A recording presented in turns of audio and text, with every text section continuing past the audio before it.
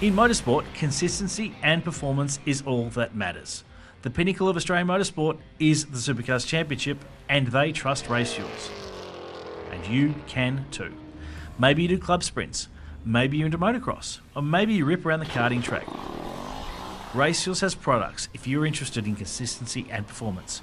Find out more at racefuels.com.au. Two of the very best operators parked up in the garage. Wow. This has been coming for a long time. These two do not like each other.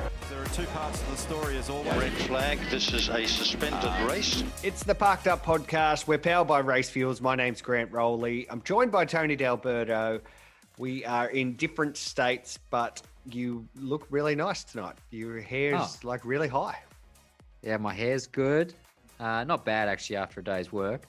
It's just the lighting. I've set up a lamp just in front of me and it's just, you know, the reflection and everything's looking very nice on Zoom tonight. Right. How are you, mate? A week down in isolation. Now, I know you've been staying very low, doing the right thing, but there might have been a few cheeky beers that I know our trainer will not be happy about when you get back to Melbourne. I've been actually racking up the step counts while I've been here, so Lee won't be too... Well, Mum and Dad have been taking me out for little walks around. I'm in the beautiful south coast of New South Wales, so there's heaps to see around here. There's like whales going through the ocean just around and dolphins lovely. And Dad's fridge has some beers in there, so that's kind of good. I bet it does. You know what? And Mum was like doing my washing as well. There's some things that I've missed about not being at home for sure. One thing I am concerned about there, though, Mum is not cooking at the moment. What's going on for dinner? That's right. You can see back. You can see back behind me. She's still at work, so she's keeping the country going. So no one gets in there and cooks a meal, or you just wait for her to get home. You know what? Even though we're down in the deep south coast here, Uber Eats still works down here. Oh. Don't you worry. Don't you worry. I've got it figured out. Hey, we've got a big show of the Parked Up Podcast. Heaps to talk about. There's some breaking news that we actually held. Usually I publish the pod around 4 or 5 a.m. on a Tuesday morning. This time it's been delayed until 8 a.m. And that is to make sure that we got some big news that you'll see a little later on. Can we go at 7:59? No, we can't break an embargo. Why? We don't break embargoes. I work in public relations. If I broke an embargo, I set embargoes all the time. Now, if I broke one, that would be terrible. And I would be doing my fellow embargonists a disservice. I don't think an embargonist is actually a word. Okay, so we've got some news coming up. We're also going to talk with Valvoline Alfa Romeo TCR driver Michael Caruso. Heaps to speak to him about, whether it's in TCR, whether it's in supercars. I know we're going to ask him about some Gen 3 stuff, so we'll get. Do you know, because we've already done the interview? Or... Oh, don't ruin it for the people. Don't ruin it for the people. And we're going to catch up with Connor O'Brien from speedcafe.com to go through some of those Gen 3 questions, to go through some of the big supercars news, and also talk about some pretty lazy Formula One and MotoGP races. Not much happened. There's not much to talk about there. Sounds like we've got a big show, mate. I reckon we should crack on with it. We should, but one quick thing before we get into it. Your race car, since the last time we spoke, turned from blue to yellow. Yeah, it certainly did. That was actually a big event in my life that I'd totally forgotten about. Yeah, we had a launch event in Sydney, which, for obvious reasons, myself and Justin Lacey from Honda Australia, looks after the PR for Honda, couldn't attend. And yourself, you were meant to come as well, and you couldn't attend I was going to come hold people's handbags. That's right. We had a big event on at Peter Warren Honda, the dealership. They had 3 customers that had purchased their brand new Honda Civic Type R LE limited edition, if you're wondering what that stands for. Sounds like shoes, though. Limited editions, they sound like shoes. Yeah, it was very fancy, and it yeah, I don't know. Anyway, so we launched our new livery, which coincided with the launch of the new LE, which is a bright yellow, which is going to stand out amazingly on track. And we did some filming at Luddenham Park. and we had our mate Khaliz there. He did some photos, and Big boy. yeah, and we had Timmy Brook. He was there doing some driving, and my engineer actually, David Fife, turned race car driver that day and actually drove the race car around Luddenham Park. So he reckons it's all set up and perfect and amazing, and we're going to win the next round. So no, it was a great event. Thank you to Peter Warren Honda, because they put a huge amount of work in behind the scenes, and we were meant to come up, and then last minute everything got turned on its head, and they had to continue on with the show, and they did a great job. So car looks awesome. Love it. Yep. Yeah, it looks great. Looks terrific. And as if anyone hasn't seen it, jump on the Parked Up Facebook page or Instagram, and you'll be able to see the bright yellow new hues for Tony's number 50 Honda Civic, and a striking resemblance to a former DJR Falcon, the Shell Falcons of that sort of 2003, 2004 era. Is that where you got the inspiration for the livery? You'd swear that we had. It's so similar, but no, we didn't. And it wasn't until one of our eagle-eyed Facebook fans actually put a photo up of the Shell livery and said, "Hey boys, this looks pretty similar." And they were like, "Oh yeah, actually, it really does." But funnily enough, Grant, I actually drove that livery at a retro round at Sandown with Scotty Pye. I think it was back in 2016. So I've got a little bit of history with that particular livery. So it all just sort of fitted in really nicely, but it wasn't planned at all. But happy to say it was and go along with it. Yep.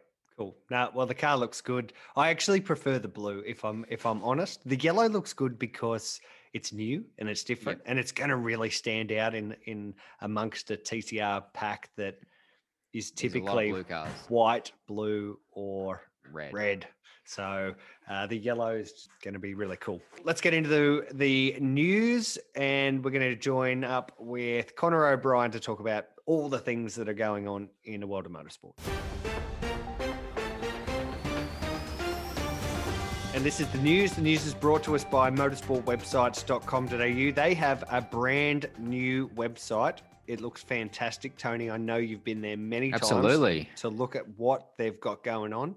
And we're actually currently building a new website for race fuels as well. And of course, the good old Network R website, that's up there going. And you know what you can do at the Network R website, don't you? networkr.com.au. Dear. Yes, we know. Something to do with buying little kids' books. Okay. On the line, we have Connor O'Brien from speedcafe.com.au. He is basically the biggest of the dogs who works at Speed Cafe, and it's great to have him on for the very first time. Connor, how are you? G'day, Grant. G'day, Tony. Thanks. I wasn't sure if this day would ever come. I've asked you plenty of times. This is it. This is it. Don't stuff it up. Don't stuff it up. All right. Hey, Connor, heaps of stuff going on in Supercars news. We've actually delayed uploading this pod until 8 a.m. Tuesday morning to ensure that we can talk about the very special news that Greg Murphy is making a return to the Bathurst 1000 alongside Richie Stanaway in a wildcard entry supported by Boost, driving for Erebus Motorsport. Tell us about it. Yeah, it's massive news. It's obviously great for the sport to have now this joining the Super Cheap wildcard from Triple Eight and with Russell Ingall and Brock Feeney. So yeah, to have two wildcards of that caliber, it's going to be massive just for come the great race in October. And massive effort gone in by Addo to get Stanaway and Murphy on board. They were both a bit reluctant. But I think, that will have a lot of support. It's really good to see as well, Richie come back after obviously it was a little bit of a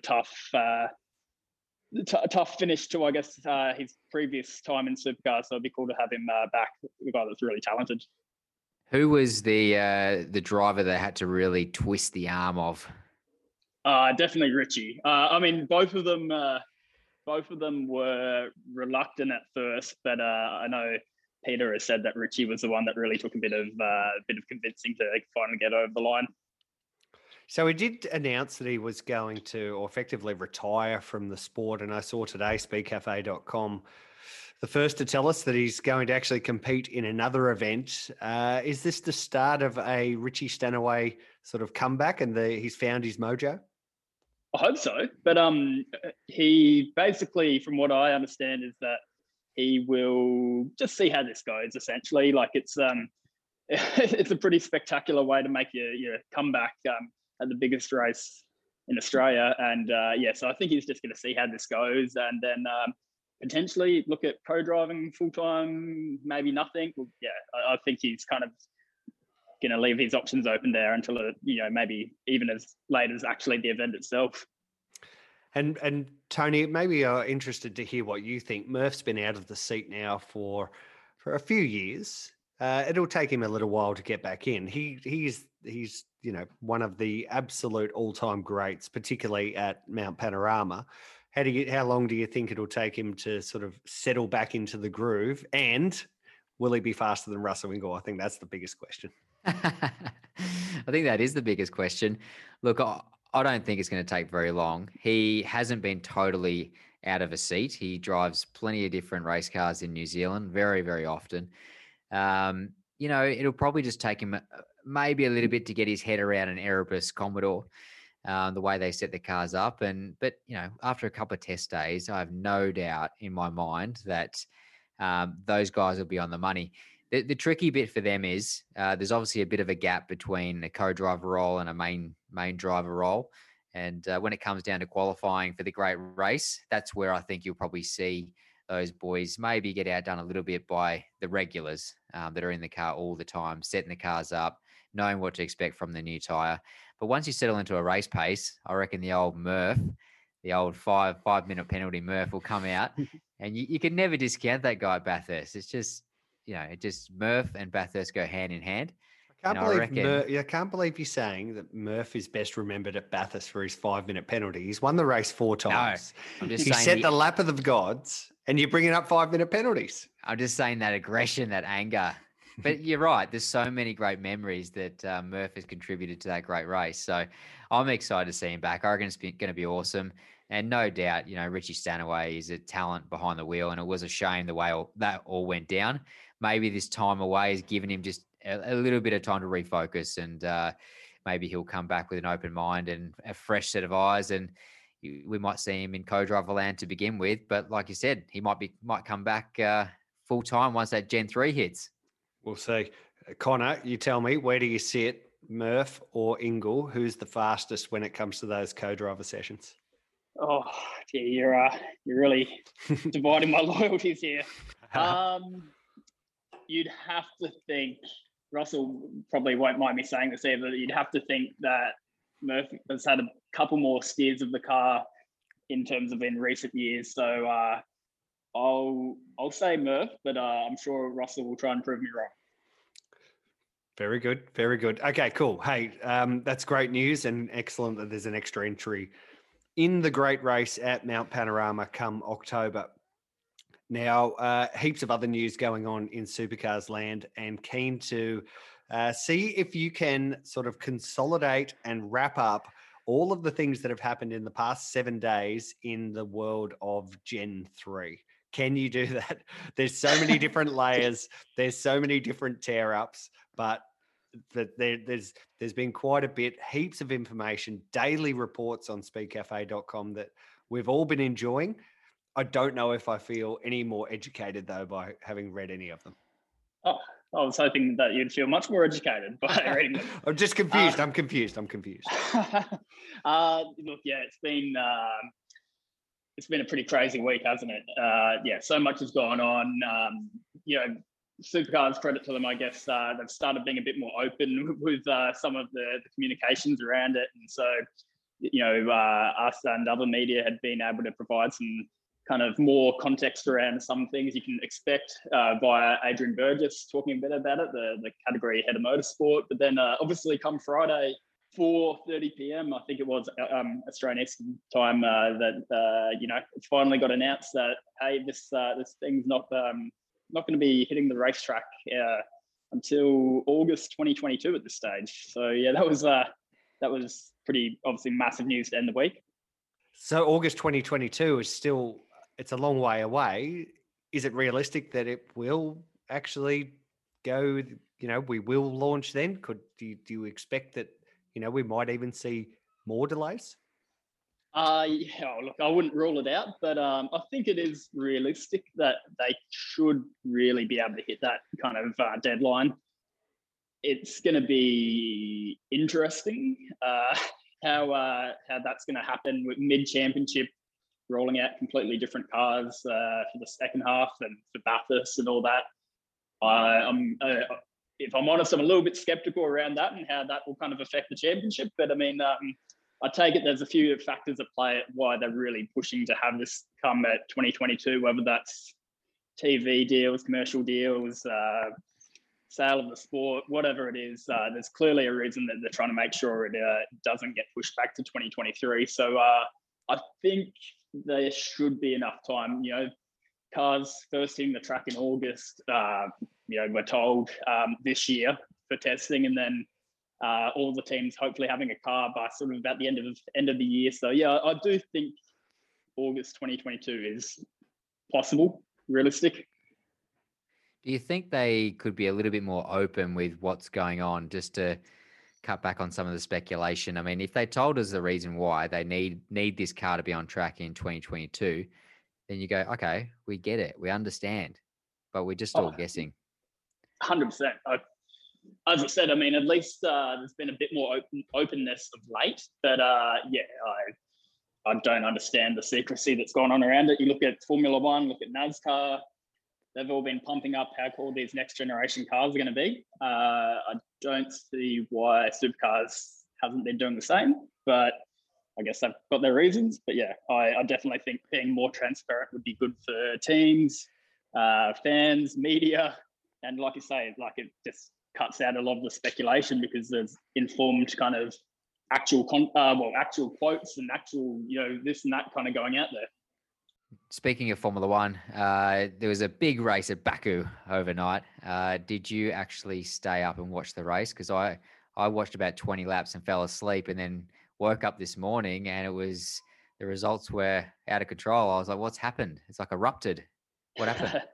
Yeah, it was great. I try to stay up as often as I can for one of these Grand Prix, and Baku in particular is usually a cracker. It took a little bit longer than usual, I reckon, to kind of kick off. It didn't really until the last kind of sort of 5-10 laps or so. But yeah, Pirelli saved us on that one.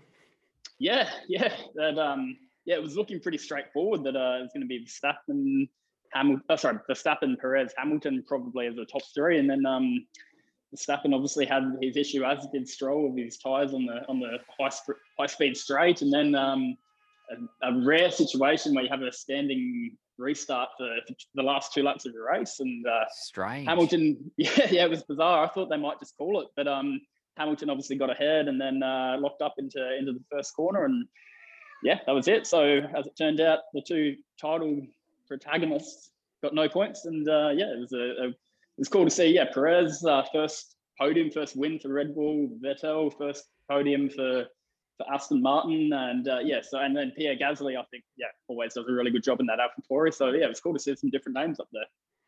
I love that track. It's an amazing track. There's so much going on there, so many different things. I'm not sure about that little funnel, that little bit where they go up the hill there through that one lane little piece of road that you could barely hold a go-kart race through. But that didn't seem to hamper anyone on the weekend. It was all that turn 15 down the hill, braking, locking tyres. Turn 3 as well. Yeah, turn 3 caught out Ricciardo and Tsunoda and Sainz. That's all right. Yeah, in quali. But I think it's definitely more fun to watch than probably is to drive in some ways. I don't know. I tell you what, though, Verstappen would be so relieved to see Hamilton go out as well in that race. Like, for a moment there, he would have been absolutely shitty as hell that he lost a tyre and didn't finish the race. And then to see Hamilton have a locked break and not finish in the points, both of them got out of jail almost. Yeah. Well, as it turned out, Red Bull, there was no damage in the drivers, and Red Bull picked up 25 points in the constructors to Mercedes none. So because obviously Bottas had a dreadful weekend. So so it ended up kind of working out not too bad for Red Bull after it looked like it was a complete disaster.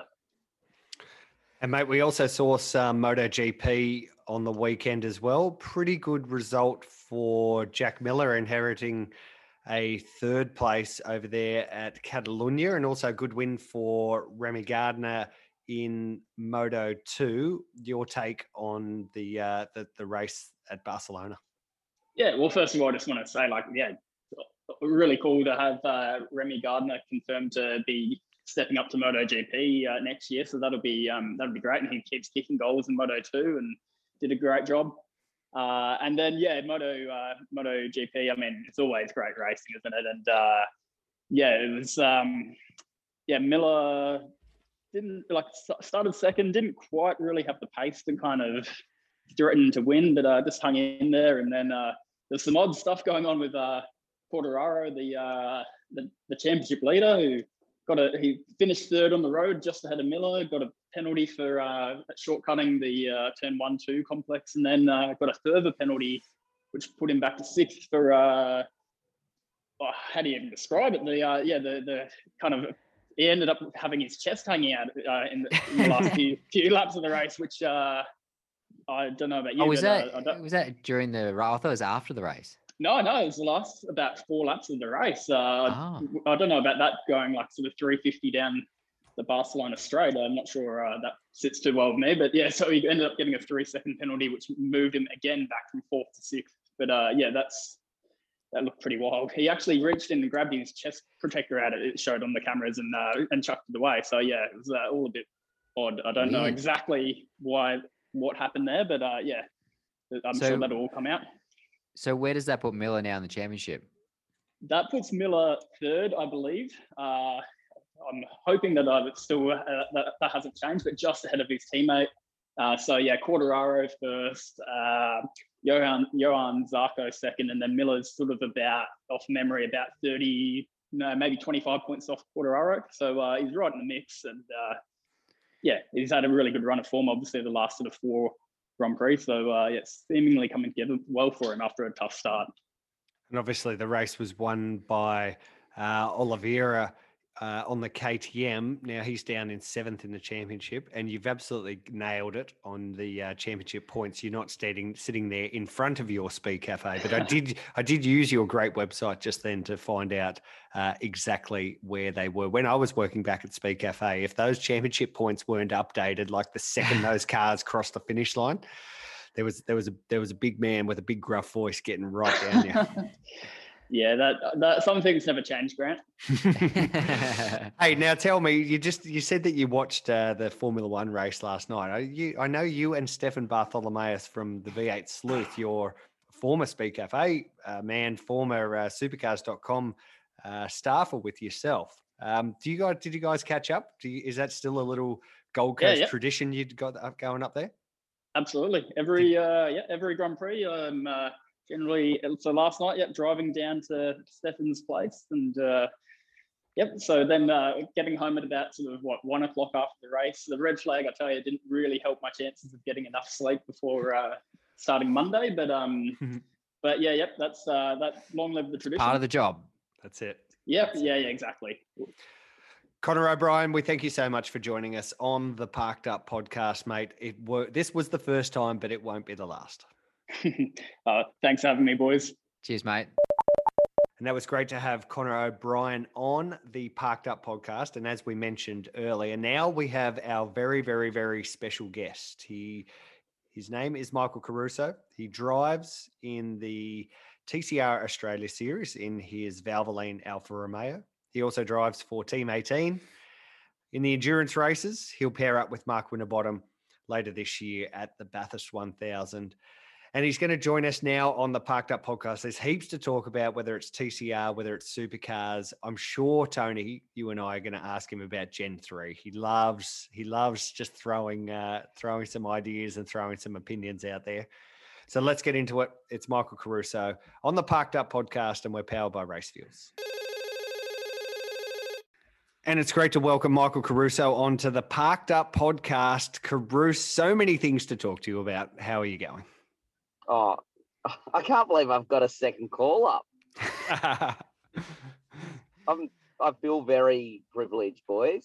Not many people have actually got the second call up for Parked Up. We usually like to spread the love, but you know that we've got a soft spot for you. You recently victor in the Super Cheap Auto TCR Australia Series. You've just come off some testing with Team 18 in the Irwin Commodore. You've got lots to talk about, and I'll leave it up to you. What do you want to talk about first?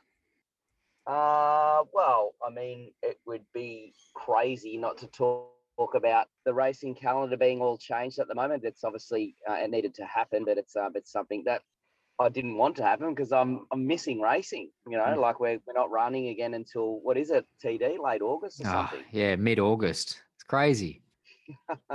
It is a crazy world we're living in at the moment, but yeah, look, understandable why it has happened, and it's just, you know, I'd like to hope that this will be the last time that we have any dramas going forward, because I just want to get in that rhythm. And, you know, I felt like we were, well, especially for me, we'd just come off, you know, turning our year around, and now got to wait again to get it back going again.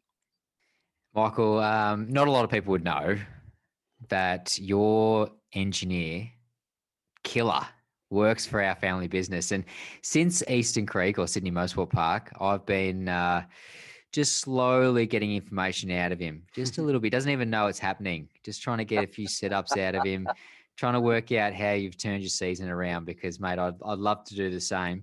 Yeah, Steve works for our family business. He's an awesome guy, and he's someone that's worked with you in the past. How's that relationship going into TCR now? Yeah, it's been great, thanks, TD, and thanks for giving him a job, because you don't pay him enough. No, I mean, yeah, he's not earning enough on race weekends, but no, clearly not. No, we laugh about it all the time, actually, that he's got his boss during the week, and then on the race weekends, I try to stir him up. You know, that the first person we've got to beat is the boss, but he doesn't like that. And apparently every time, if we go better than you, or like, you know, if we do a good job on the weekend, he has a shit week ahead because you go back to work and you just hammer him at work. Is that true? Actually, probably not me. Probably my old man will be chewing his ear off and telling him about how bad our weekend was.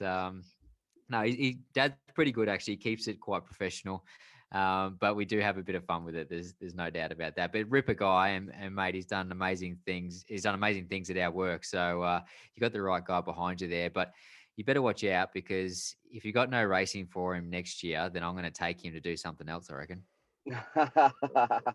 Mate, I'm locked away, mate. I hate to tell you. Oh, you're locked and loaded. I'm locked and loaded, mate. It's a 2-year deal. There you go. I'm good to go, mate. But look, does that include last year's COVID year? No, they just moved it forward. Just moved it forward to this year, mate. So we're sorted. We're all sorted. Bruce, I just thinking about the killer piece, your engineer Stephen Todkill. I obviously you've worked with him for quite some time through GRM, Nissan Motorsport, and now into TCR as well. I used to sometimes just be privy to some of your conversations in the Nissan Motorsport world with, you know, how you guys were going to go about a race strategy, or how you were going to go about set up on those fabulous Nissan Altimas that we used to pedal around. But how much can you actually do with the TCR car? How important is the role of an engineer in TCR? It is actually pretty important, and particularly when you think about it. I mean, it's very, very different being in a front-wheel drive category and a category that's purely focused on sprint racing. So those two elements for us, you know, like me personally adapting to a front-wheel drive car, you know, what I mean, obviously working with Steve, the best bit about it is he knows what I need to get the most out of a car. So applying that to a front-wheel drive car is you know, something new to me, because I've never done it before up until this year, or last year rather. But just trying to, have that communication between each other to make that process a lot quicker. And really at the end of the day, when you only get 2 half-an-hour practice sessions at a race weekend, you need to get on top of it as soon as possible. You don't want to wait till Sunday afternoon and walk away thinking, well, that's a missed opportunity. We just got it sorted and it's all over. So it's a lot of really comes down to just knowing each other really well. He's obviously extremely qualified and really good at his role, but I'm enjoying the challenge and I think he is as well. No, he's an absolute gun. Let's get your take on your test day at Winton in the Irwin car. Is that the first time you've actually really driven that car in anger? No, I've been fortunate. I did a few laps at the first day, and then I did a ride day at it was Sandown actually, at Sandown as well. So it was good. I mean, I didn't, as you know, TD, you don't get as many laps as you would like being a co-driver, but understandably, the boys have got their mid-season and they're focused on, on the championship and they're trying to find some progress. So the next test day, Mark has told me I can do, all day. He probably there might go. Which should be good. But it's good to be in a race car. I mean, you know what we're like. We're all the same. We just love driving and any opportunity to get a steer. And it's good to get down there and get familiarized with the team as well, because the real challenge, I guess, compared to years, or I guess recent years, is that you only got one shot at it now, and the sport is highly, highly competitive, really, really fierce racing. So you've got to come out of the box, after not doing many laps throughout the year and get it done. So surely, now I know Tony complains about this on air, off air, anyone who's willing to lend an ear, but one endurance race for supercars is not ideal for endurance drivers like you boys. How quickly, how much do you want that to change? Maybe they can go back to 2 endurance races in 2022.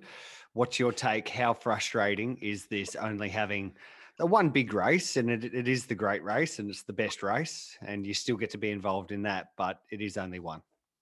Yeah, look, I mean, I think more importantly, for a category that is effectively an entertainment sport and run for the people, it's the fans that are missing it just as much as anybody else. And I think I'm surprised that it's gone, another year with only one endurance race and not even any discussion around the next few years. I mean, everyone's predicting that it'll go to 2 and who knows what, but for the category themselves to just avoid discussing it and even contemplating what they'll do in the future. I mean, they've missed a very big opportunity, particularly, I know from a sales point of view, how important those endurance races are, or I guess how valuable they are, because they obviously can earn a lot more money, and even when you talk about network television, they want the big races, that, and we know that Channel 7, obviously at the beginning of the year, didn't announce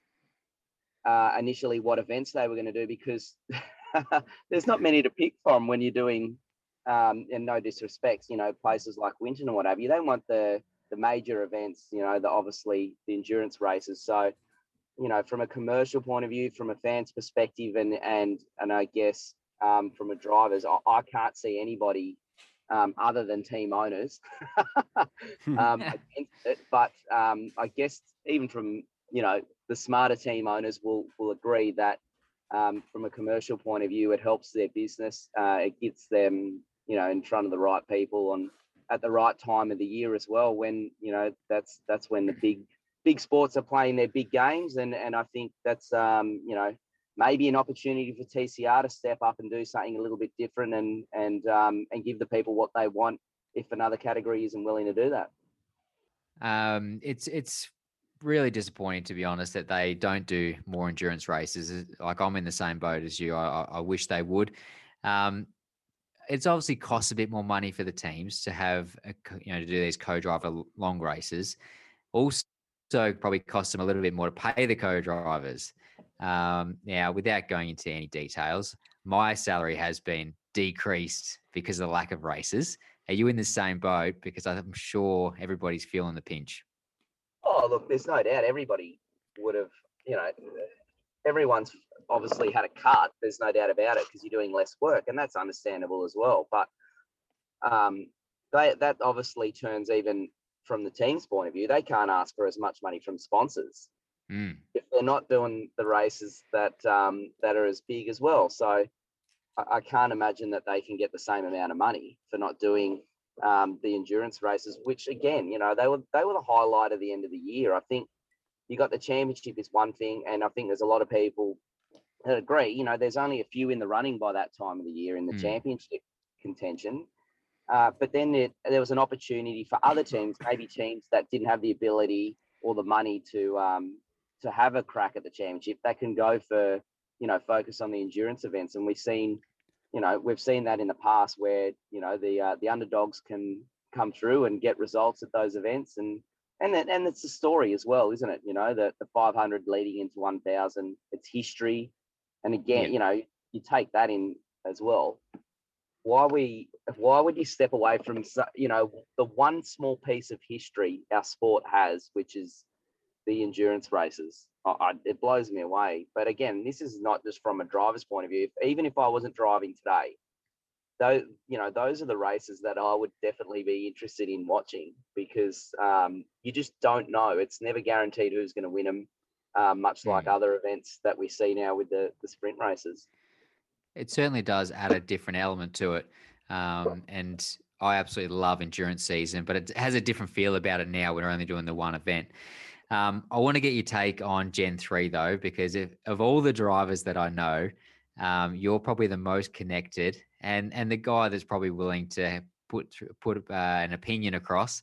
To introduce Gen 3 midway through next year, for me, I can't exactly see how that works. What are your thoughts on it? Yeah, look, again, I mean, it's good. I mean, look, let's talk about the positives. That's okay. They haven't. It's a bit short. This is a bit short one, but no, look, they've obviously agreed that they shouldn't rush it, which was the biggest concern. I mean, sure. They haven't got a car out to do anything at the moment other than a couple of shells. So it's good that they're not going to rush it, because that gives them the time. Well, that allows them the opportunity to do it right. Whether they use this time now to implement and give and put the right product on the track is completely and utterly up to them. I mean, this has been a process now for many, many years, the next generation car. I mean, I remember being talked about 5 years ago. So this has been in the pipeline for quite some time. And but to drop your question about dropping it, what is it, in August next year? Yeah. I don't know. I mean, in my experience of watching any high form motorsport or championships, I haven't seen that happen and seen anybody enjoy it if it has. But it's not, bringing a completely new range of cars out. There's so many complications around it. Are they going to get to test it? What's it going to look like? Is there going to be a mid-season break? Everybody just throws the other cars away, starts testing, do another test season. Are they going to stop the championship in August and give, someone have this, a first part of the championship and someone have the second part? I don't know how you can award a championship to someone that's been in two completely different race cars, in my opinion. No. But it's certainly not ideal. And they don't really give any information as well. And I mean, again, they haven't exactly explained why they want to do it mid-season. And, I feel like they sometimes succumb to pressure from certain people and certain organizations that they shouldn't, because they should be more worried about the people that really keep this sport going, and that's the fans at the end of the day. So they seem to keep ignoring them. I mean, we've heard the paddle shift stuff over and over and over again. Yeah. But you can guarantee it's going to be paddle shift. I don't know why why not just come out with it and say, look, that's what we want to do, and these are the reasons why it's going to be good. Not avoid it, and then mid-season while everybody's focused on the championship, there'll be a bunch of stuff going on with Gen 3 that you'll never hear about because everybody will be too busy worrying about what's going on in the current season. So there'll be some surprises, I guarantee it. So it'll be an interesting year, that's for sure. So if it does happen that the Gen 3 comes in August, we might see the Sandown 500 or the Bend 500 or whatever it might be sort of be reborn to ensure that guys like yourselves don't head to Bathurst in these brand new cars, which are going to be significantly different. They won't be wildly different to what we've currently got, but they'll have a lot of less aero and think things will be different, and chucking you guys straight into a Bathurst 1000, probably with minimal testing laps, will hopefully be avoided. So the good thing with Gen 3 and in a late intro like August might mean that you might actually get your wish and you get a precursor to the 1000 back. Oh, see, I think that won't happen because the teams that are about to outlay, and again, they'll have to outlay a lot of money to build these cars and buy these cars, right? So to do that, one would say that they're going to have to sell the old cars. And I can't imagine the money hitting anyone's account until those cars are released from their possession to the new owners if they've sold their old cars. And then you have to buy the new cars and outlay that money. So I don't think there'll be that much money kicking around next year in the sport, to be honest. And we all know that they've stopped the endurance season and have one endurance race because of money. So I can't imagine we're going to have two. And even if there's the opportunity, it's going to be, again, there'll be limited laps because everybody will be, the main drivers will be doing majority of the work and testing, understandably, to get they're the guys that are frequently using the car. It's their championship.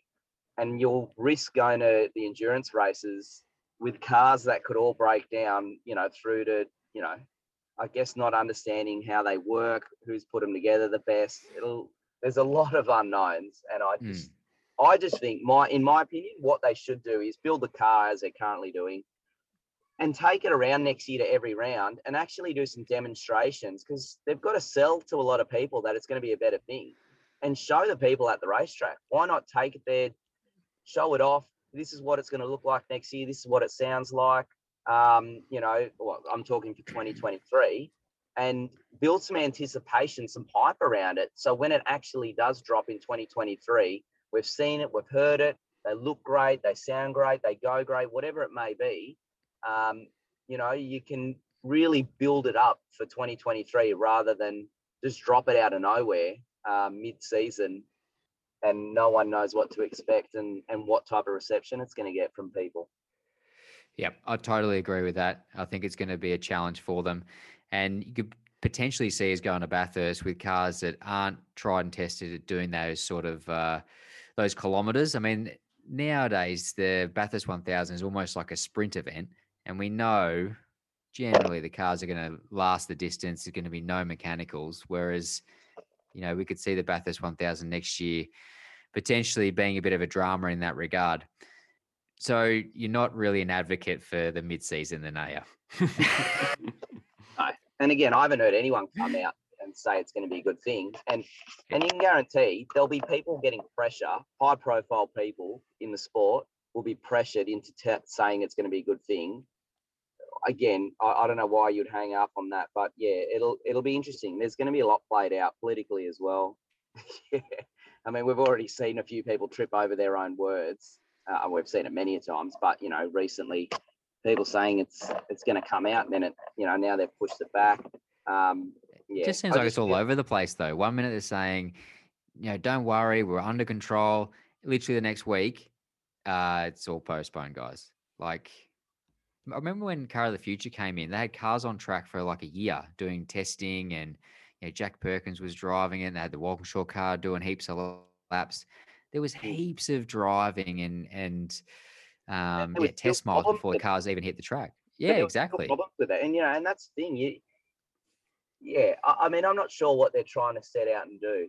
And again, I feel like that they haven't been clear with that, and maybe they don't know what their objectives are for Gen 3, because, it feels like they're just throwing darts at the dartboard at the moment, as to what they want to achieve. I mean, we've seen Formula One, how their approach for their next generation car, and how organized and how clear with the communication they are with their fans at what they're trying to achieve and how it's going to be and why it's going to be successful. This feels like a no frills version of it. Yeah, but the thing is, if they actually told us some information, then we wouldn't be guessing, we wouldn't be speculating. The fans would probably give them less grief, but they're just basically saying nothing and trying to get any word from Supercars at all. They all just, shut down. They don't want to do any interviews, nothing like that. So it makes you worry, and it makes you think that they haven't got things under control. Then they postpone it, and it's like, well, okay, give us a reason, the real reason, what's going on. Obviously the reason is because they're not ready, but what are the dramas? What are the problems you're facing? Yep, you're right, TD. But unfortunately, I feel like they don't know. There's a lot of unknowns that they haven't even made decisions on yet. And it feels like their communication within their own business probably isn't working as effectively as it can. And maybe that's where the, I guess, the breakdowns, start and happen. Well, Carruth, we've thoroughly enjoyed your insight and opinion on our sweet little parked up podcast here. Of course, you run your own podcast, which has turned into a TV show conglomerate now on KO, Below the Bonnet, with yourself and David Reynolds taking it to the next level with not just audio, but also pictures of you blokes, like moving pictures. How's the KO stuff going? Thanks, mate. It's been good. It has been really enjoyable to keep pushing ourselves to I mean, much like you guys, we just like to have a bit of fun, tell the real story, which seems to be working. I mean, everybody, I think, enjoys that, people that speak their mind rather than that have hidden agendas, I guess. So, but the KO guys have been fantastic.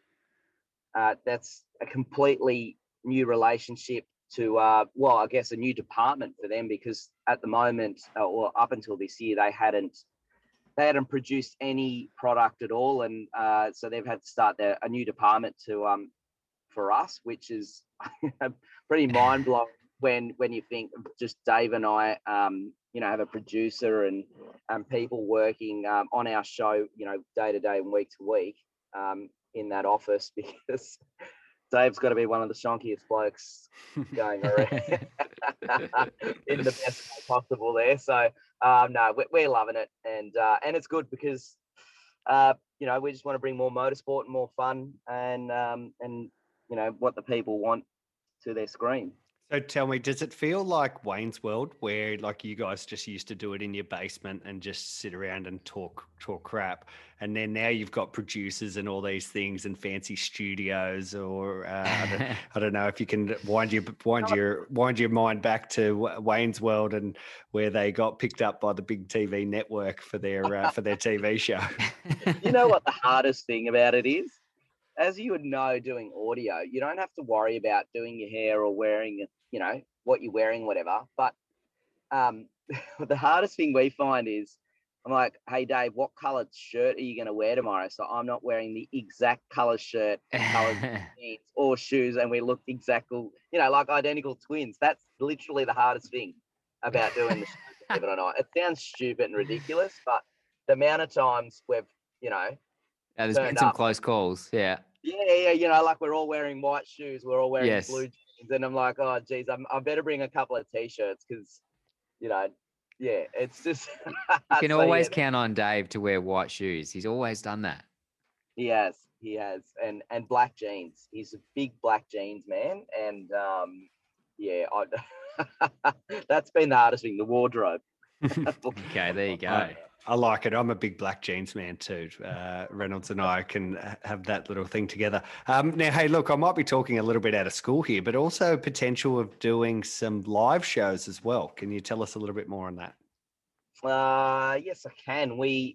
Unfortunately, from COVID, we were scheduled to do a show down at Kelly Grove Racing, with the Penrite, obviously being home of Penrite Racing, and them being our major partner of the show, that we were going to do a show in their workshop, and we're going to have some people attend the show, which was going to be cool.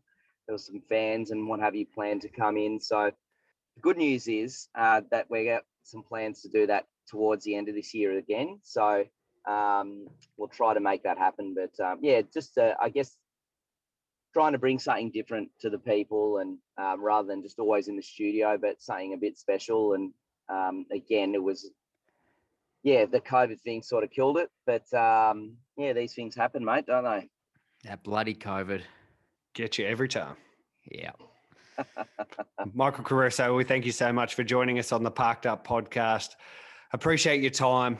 And mate, we'll see you at a track soon. It's a little bit longer than what we'd hoped for, but Morgan Park in August, we'll definitely see you there.